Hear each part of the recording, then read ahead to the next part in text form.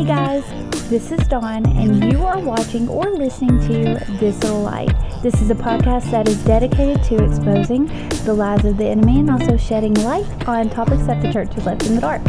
Of course, we're going to be talking about some mamas of the Bible today because it's almost Mother's Day. And y'all, I need you to hang with me on this because it is incredible. God, the Word is so amazing in our history, in our lineage, and oh goodness, guys, it is amazing. And we're also going to be talking about a very, very, very, very pressing issue right now. We're going to be talking about Roe versus Wade and abortion. And we're also going to be talking about a little bit of science between mamas and babies and what happens after a woman gives birth to a baby and while a woman is pregnant with the baby. It's really awesome, guys. I know that my men out here are just like, ew, no, why are we doing this? But let me remind you, going into this, both men and women, you were created with purpose and destiny, and there's not one person listening to this right now that doesn't have this incredible plan that was written by God Himself for you to fulfill right here on earth, right now. And this breakdown that I'm doing is proof that you were created with a purpose and a plan, and He has so much in store for you. And I need you to hang tight and just be encouraged listening to this. And also, let me preface with this too. I know not everyone has an amazing relationship with their mother, or their mother might not be here. I don't know what your situation is, but I know that Mother's Day can be hard for a lot of people. But let me remind you that you are loved and seen by your Heavenly Father. No matter what day it is, every single day of the week, of the month, of the year, He sees you. He knows exactly what you're going through. And this day is to celebrate those who have done incredible things, who God has given the ability to birth and train up what is directly from Him. Let me explain.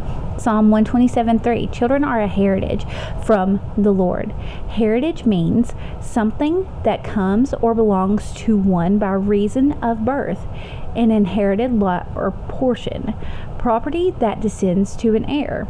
God gives us as women a blessing when we become pregnant, when we are given the ability to have a child grow within our womb. That is a blessing literally from the Lord and cannot be done in any other way unless the Lord blesses it. So every single life that has been taken at the hands of abortion, innocent just murder, it is murder. Every life that has been taken by someone, they took a life that has purpose and destiny, that God literally gave that woman the opportunity and blessing to become pregnant. It's a mother's job to birth what God has given her the ability to birth. God created us with these intricate parts to be able to do an incredible thing, and it just go bloop right back after the baby's out. I don't know how to explain what it's like being pregnant. It's strange sometimes, but it's amazing. Feeling those little kicks and hearing like when they respond to things, it's amazing. But we as women, this is not something that we can force to happen. Now, obviously, we know what makes babies. We're not dumb. We've all gone through the classes. If you're married, you definitely know. We know what happens to make this happen. But unless God blesses it, it can't happen. He has a purpose and plan for whenever you do get pregnant, that child that you carry, that you birth, women, there's a great purpose and destiny. No child, no person is brought onto this planet, not brought into the world just by a coincidence. God doesn't do coincidence. That's not who he is. He doesn't do anything by mistake. Nothing catches him off guard. He has a plan and a purpose and a season and a time for all things. And this proves that children being a heritage from the Lord. It's property that descends to an heir, and we are co-heirs with Christ.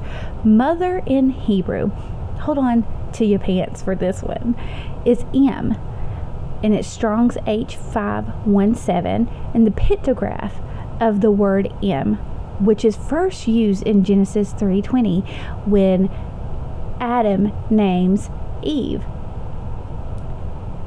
Hear me out. You're going to love it. The pictograph is of Eleph. It's Eleph, and Mem.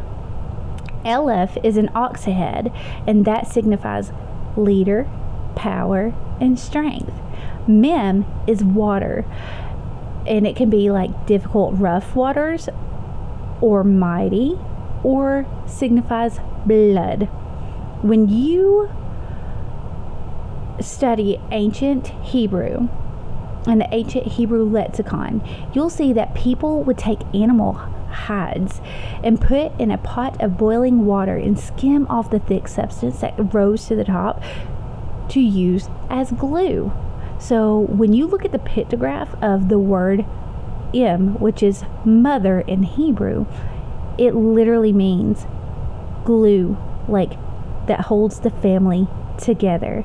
In Genesis 3:20, that is where the word mother comes into play. Adam calls Eve the mother of all things living. She was literally the glue holding it all together. I love the word. I love studying out the Hebrew and the Greek meanings of words because it's amazing. God is so into details, and for him to have Eve, she's the mother of all things living.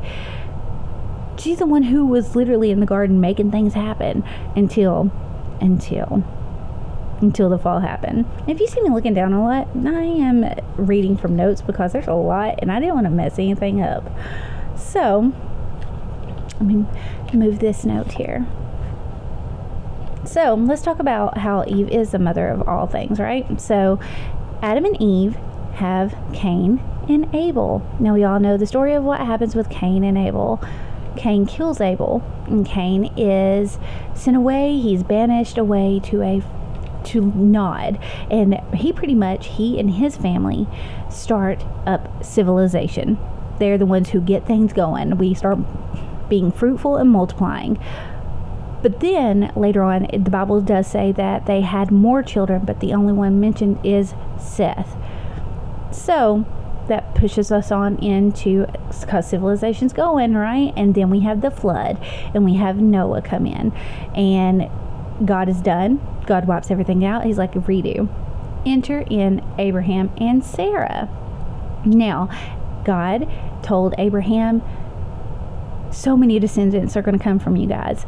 Like, you can't even fathom this. The amount of people that will come from what you and Sarah do. But we don't talk about Hagar a lot, and I want to dig into Hagar because y'all, her story wrecked me. God promised Abraham and Sarah a child, descendants. Well, they try to force it into happening because, once again, nothing can happen without God's blessing. God gives the blessing and doesn't do it for just whatever reason, just all willy-nilly. No, there's a plan and a purpose and a time for everything. Now, let me pause here for a second before I go any further. If you are walking through infertility, I know that struggle. And I'm not going to tell you to sit here and just wait and be patient and it'll happen in God's timing, because I know that's not what you want to hear. I want to tell you that it's okay to be a little upset when you see those new moms stand up and you see women pushing their little carriages and with their little pregnant bellies. It's okay to be upset. But you know what? It's not okay to do? To take it out on anyone else, because that's what I did for a really long time when I was walking through my own infertility struggle.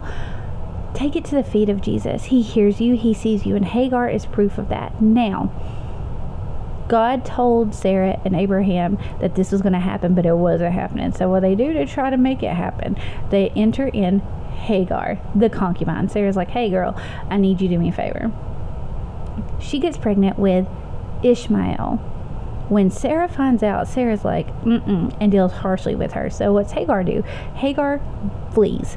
Because she's like, oh no, ma'am, I'm not doing this, right? So I'm going to read a little bit of this. Okay? Just hang tight.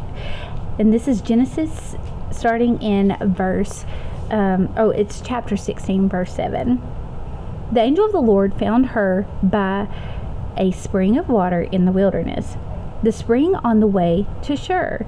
And he said, Hagar, servant of Sarai, where have you come from and where are you going? Pause. Obviously he knew what was going on. He knew the situation, or he wouldn't have met her there. We're going to find out more in just a minute. But him putting her on the spot in that moment and saying, girl, where are you coming from? What's going on? She knew where she was coming from. She had no idea where she was going. She had no idea what was ahead. She knew what was happening, but she didn't know anything past that point. She said, I am fleeing from my mistress Sarai. The angel of the Lord said to her, return to your mistress and submit to her. Pause. Can you imagine what Hagar is thinking right then?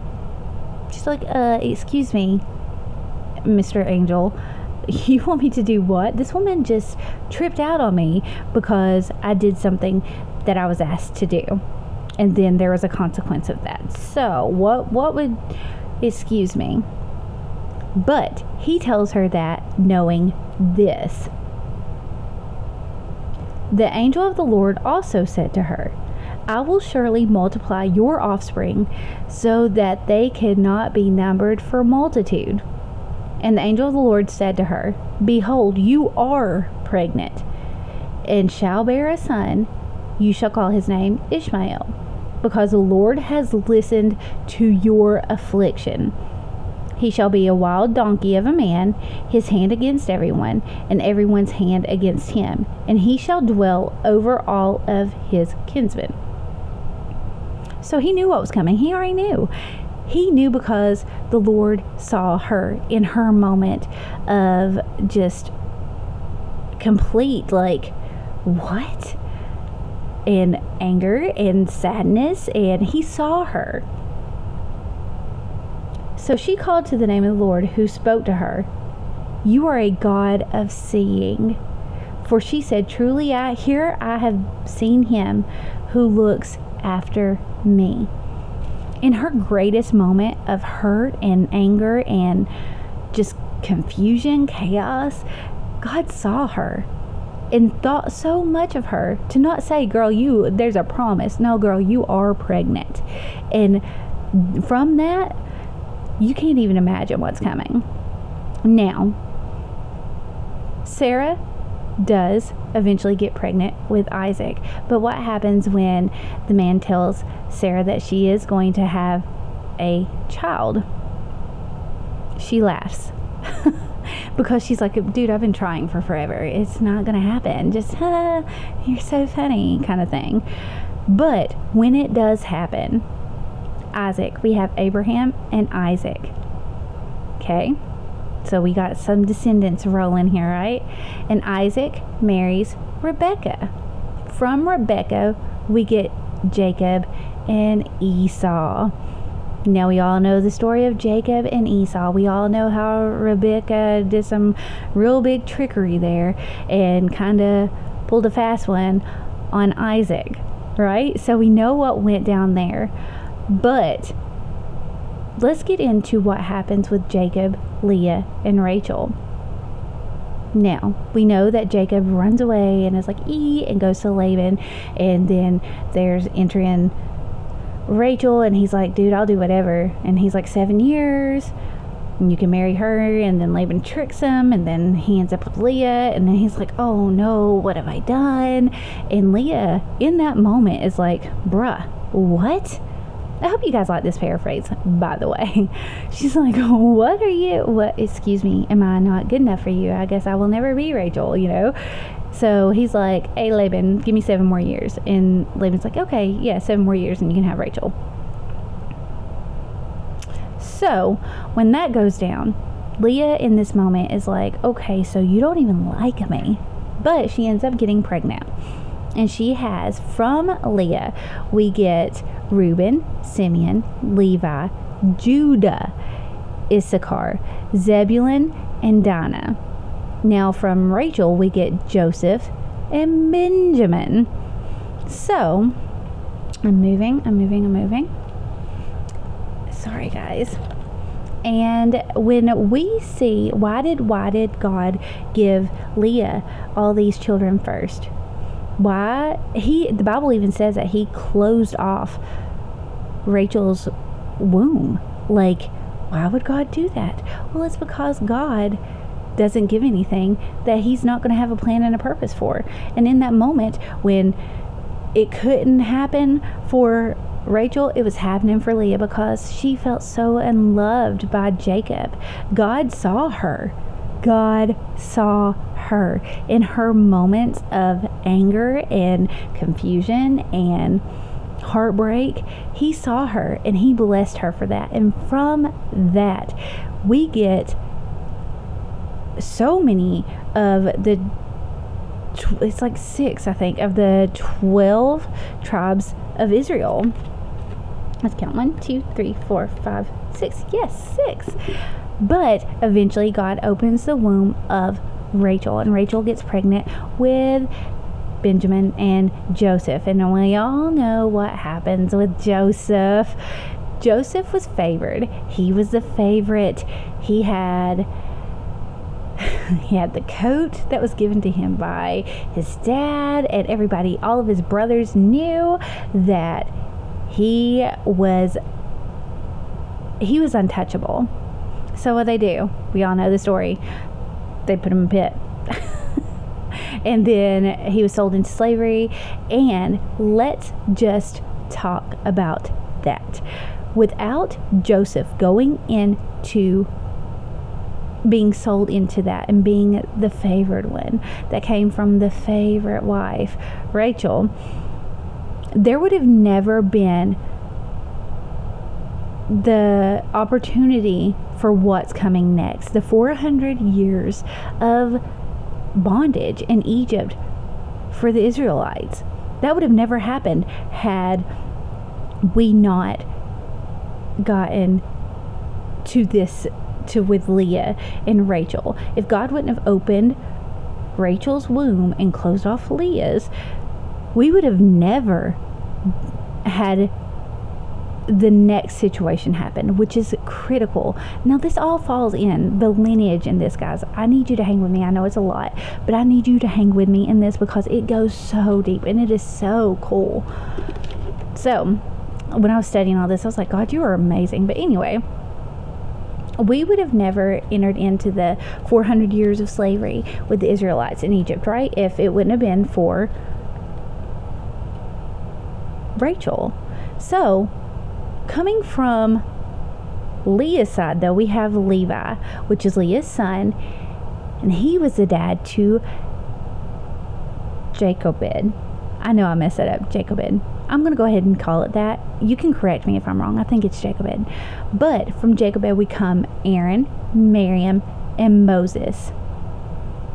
Now from Moses married Zipporah. This is one that don't get talked about either a lot. And when I read this, I was like, what? But God, what he showed me in this. So I'm just going to read this. Zipporah and Moses had Eleazar and Gershom. I'm destroying these names. I'm so sorry, y'all. But let's go here. And I'm reading in Exodus 4, starting in verse 20. Yeah. Okay, so let me go ahead before this. God had just told Moses that he needs to, this is after he's already killed the man in Egypt and he has fled and he is been hanging out with Jethro, and Jethro gives him Jacob, yes, he's been hanging out there. Yes, and comes from Sephora. I got really confused. Sorry, guys. But he has been kept away from Egypt. God has told him, you got to go back. I'm going to harden Pharaoh's heart, and you do what you got to do, but I'm going to need you to go back. God had literally just told him this. So, we start in verse 20, and so Moses took his wife and his sons, and he had them ride on a donkey and went back to the land of Egypt. And Moses took the staff of God in his hand.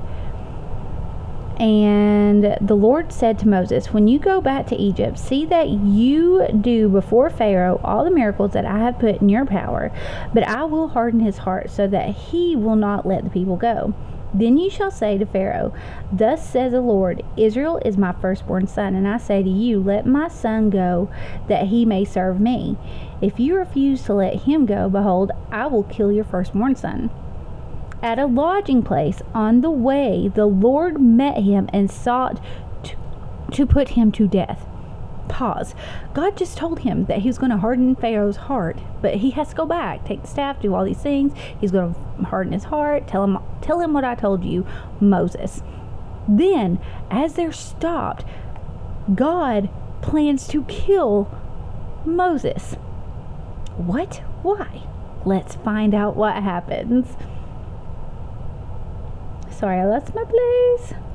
Okay, then Zipporah took a flint and cut off her son's foreskin and touched Moses' feet with it and said, surely you are a bridegroom of blood to me. So he let him go. It was then that she said, a bridegroom of blood, because of the circumcision. Y'all, when I first read that, I was like, what is happening? Oh my gosh. But then, reading through it again, everything about Moses was Egyptian. He had came from that. He had never been in Hebrew culture. He had no idea he had no idea of the covenant with Abraham that God had made about circumcision. All Moses knew to that point was Egyptian way of life. He spoke like them. He thought like them. He had no idea. So Zipporah stepping in that moment and saying, no, not this day. You ain't gonna kill him. He has a purpose to fulfill. Because that's why God was like, if either you can be fully obedient to me, you can do this the right way, you ain't gonna do it at all, bud. So Zipporah taking that moment and going like, no, come here, kid.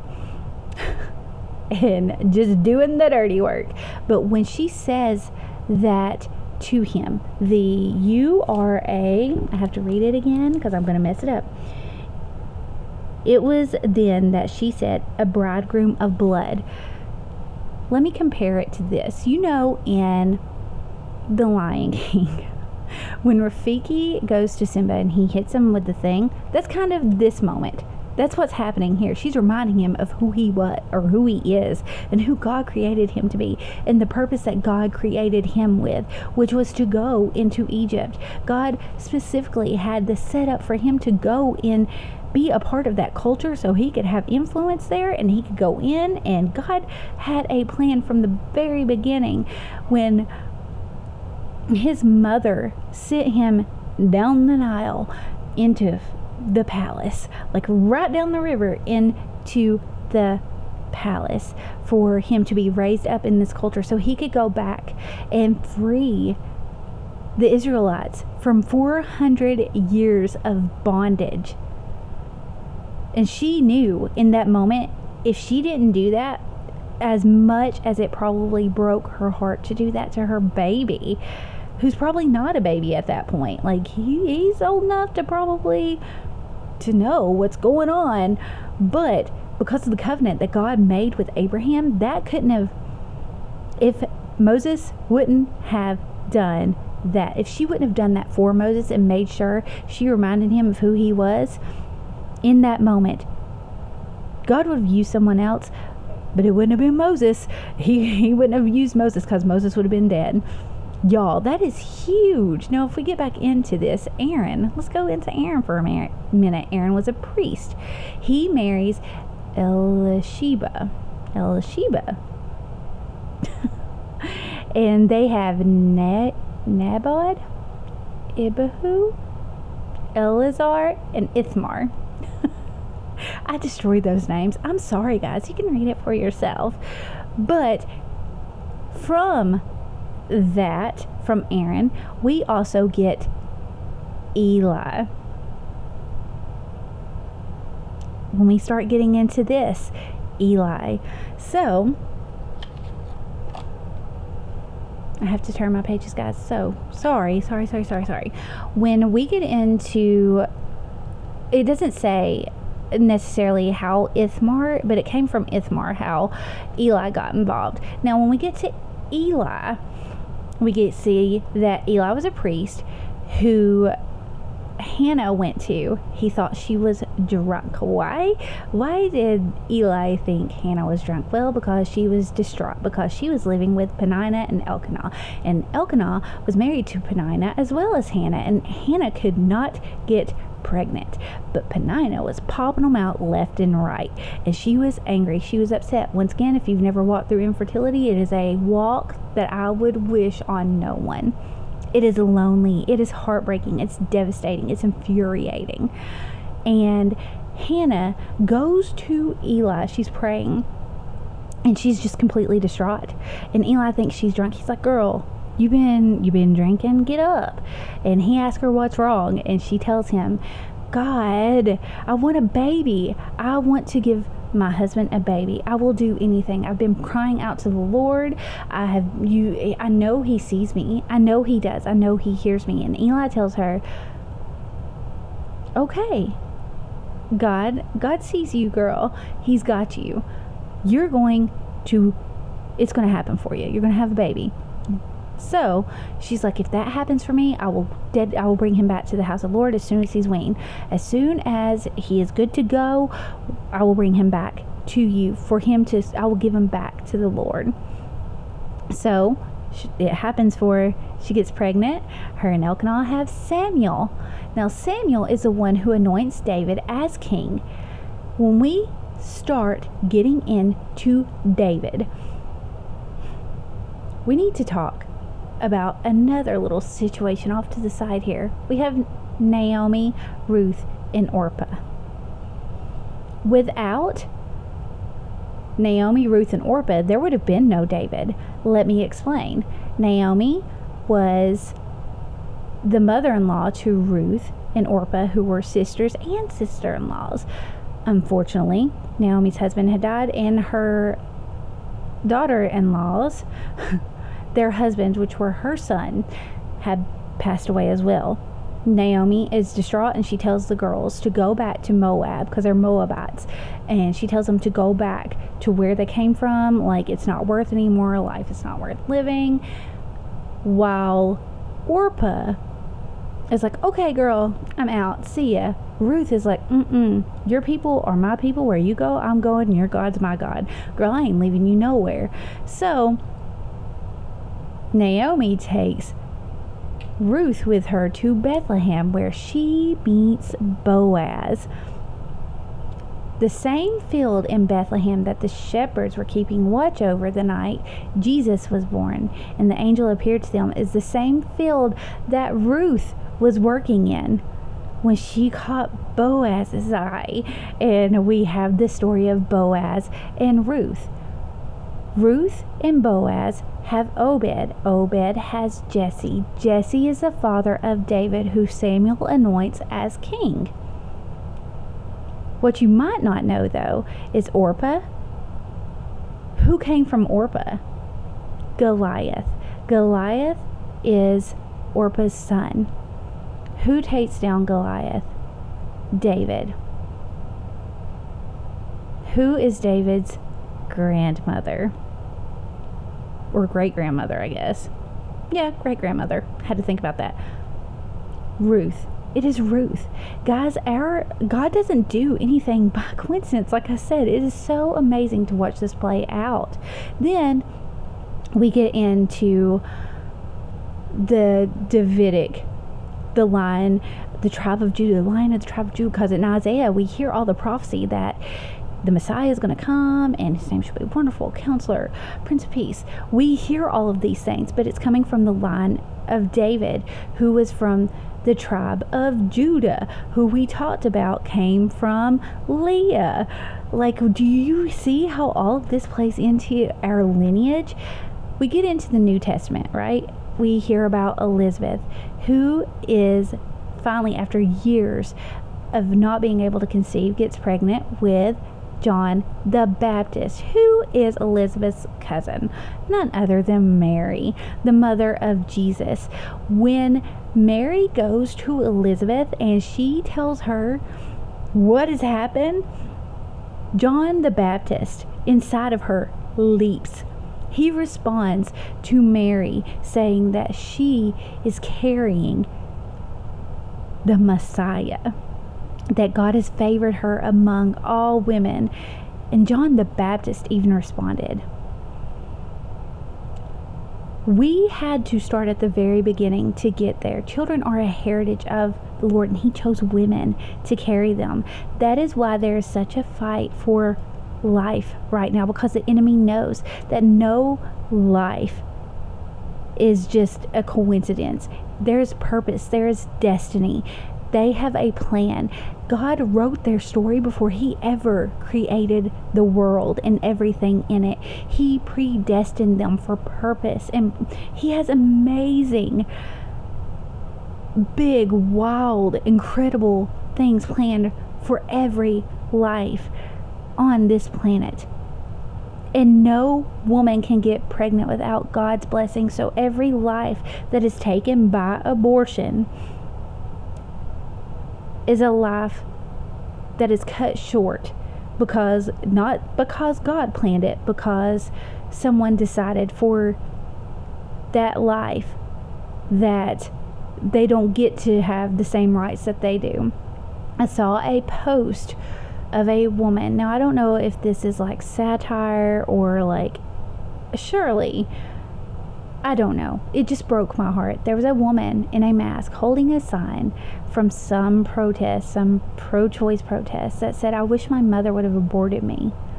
This girl holding this sign is so consumed with death and the rights of someone else that she has no idea that God created her and allowed her mother to have her because He has a plan and a purpose for her life, that she will, if she chooses to accept or not, will be used by Him to do incredible things, to spread the gospel, to make disciples, to go into the world, to preach the gospel, to be a minister of the word.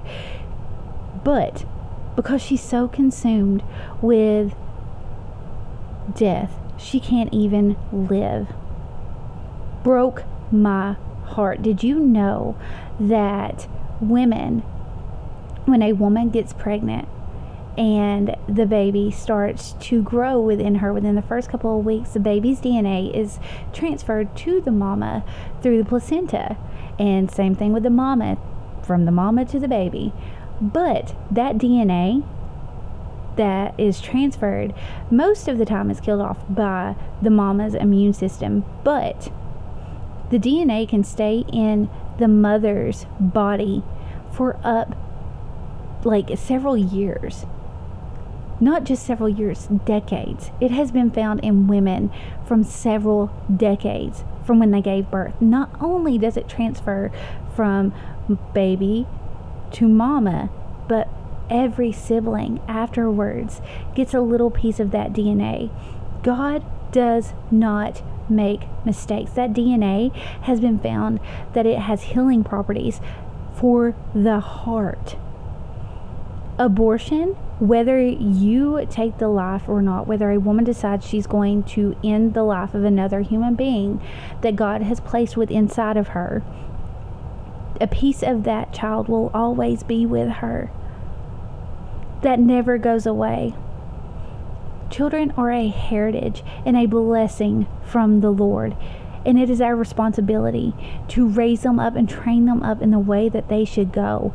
Men, hear me out in this. The woman in your life, the mother in your life, whether it's your own mother or your wife raising up your children, or if it's a spiritual mama. Spiritual mamas have spiritual DNA, if you will, from every child that she has raised up and trained up in the way that they should go. That carries along with her, and that gets transferred to every child after that. If there's an abortion in the spirit from a spiritual mother to a child, think of the devastation and hurt that causes. Think about the trauma on the human body. God never designed or created us or that to be a thing. God allowing the DNA to transfer and have healing properties was for our benefit, was for the mother's benefit. So she would always have a piece of her child, because watching your babies grow up and sending them out into a world of chaos and confusion is the hardest thing. And letting them go and be the people that God created and intended them to be is so hard. But God is so good to us that He gives us a piece of our babies forever. No matter how far they go, they always are with us. A piece of them is always with us. He loves us so much, He allowed that to happen. But when it comes to abortion, the enemy takes that and perverts it and twists it, just like he does with everything else. And with Roe versus Wade, we are on the brink of that being overturned. The church has got to step it up. We need spiritual mamas and daddies to step in to become foster mamas and daddies, adoptive mama and daddies to these babies, because it's not just save the life, it's train up the child in the way that they should go. It is just like you were taken in by God and adopted into His family, it is our responsibility to come along and give a voice to the voiceless, which we're doing. Proverbs 31:8. Speak up on behalf of those who have no voice. We're doing that right now, and it is working, guys. With the news coming out that Roe versus Wade is going to be overturned, the Supreme Court planning on doing that, it's our responsibility now. We have a personal responsibility, whether we have children or not. We have to step in. We have to love. We have to come alongside the mamas who are thinking about going to some back alley and getting some botched abortion and ruining not only their life, but the legacy of incredible God-ordained destiny of someone else. You don't get that right. Women, we don't have that right. Only a woman can birth a child, and only a woman can make the decision to end her child's life. And we don't have that right. That's not ours to take. That is not ours to take. We don't get to make that decision. We see through the lineage, of Jesus, the genealogy, how it all ties in together, and us being co-heirs with Christ, we have a duty and a responsibility to go out and love these children as our own, to come alongside mamas and say, nope, I'm going to stand in the gap with you. We're going to walk this out together. Because when it happens, guys, it's going to be huge. We'll never see anything like that again in our lifetime. But we have to be willing to step into that place and help someone else come into all that God has for them. But we can only do that if we know who we are and whose we are, and our mandate as citizens of heaven, as co-heirs of Christ.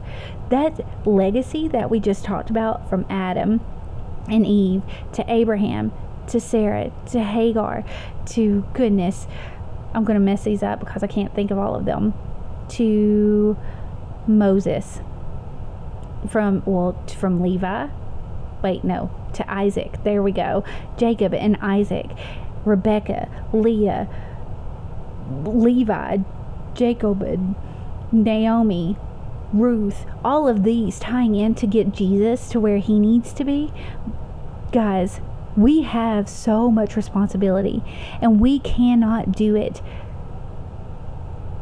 We can't do it alone. It's going to take a village to raise up the generation and train up the children that are coming in the way that they should go, so they can go and fulfill the God ordained plans and purposes on their life. Isn't that amazing? God created mothers for incredible things. Mothering is not for the faint of heart. And I'm so thankful that God has allowed me the opportunity to mother my 2 boys and have a whole host of spiritual babies that I get to come along and love and help train up in the way that they should go. It is a gift and such an honor. Motherhood is a calling that we should never take lightly. And that's it, guys. That's all I have for this week. If you like this video, make sure that you actually like the video here on YouTube, and you're a subscriber up here. Press the little bell on this little light, and also make sure that you are a follower on Spotify, Google Podcast, Apple Podcast, Amazon Music Podcast, Anchor, whatever it is, your favorite streaming platform. Make sure that you're a follower of This Little Light, and you're also checking out the Facebook page. This Little Light Facebook page has lots of great encouragement throughout the week, and it also has some great discussion, and we can talk about where you guys would like to go as far as the podcast is concerned. Like, what topics would you like to shed some light on, or would you like to study out with me to shed some light on? I hope you guys have the most amazing week, and I pray that every mother watching this, listening to this, has the most amazing Mother's Day, regardless of what your mothering situation looks like. Know that God sees you, He hears you, He's in the middle of everything with you. I love you. Have the most amazing week.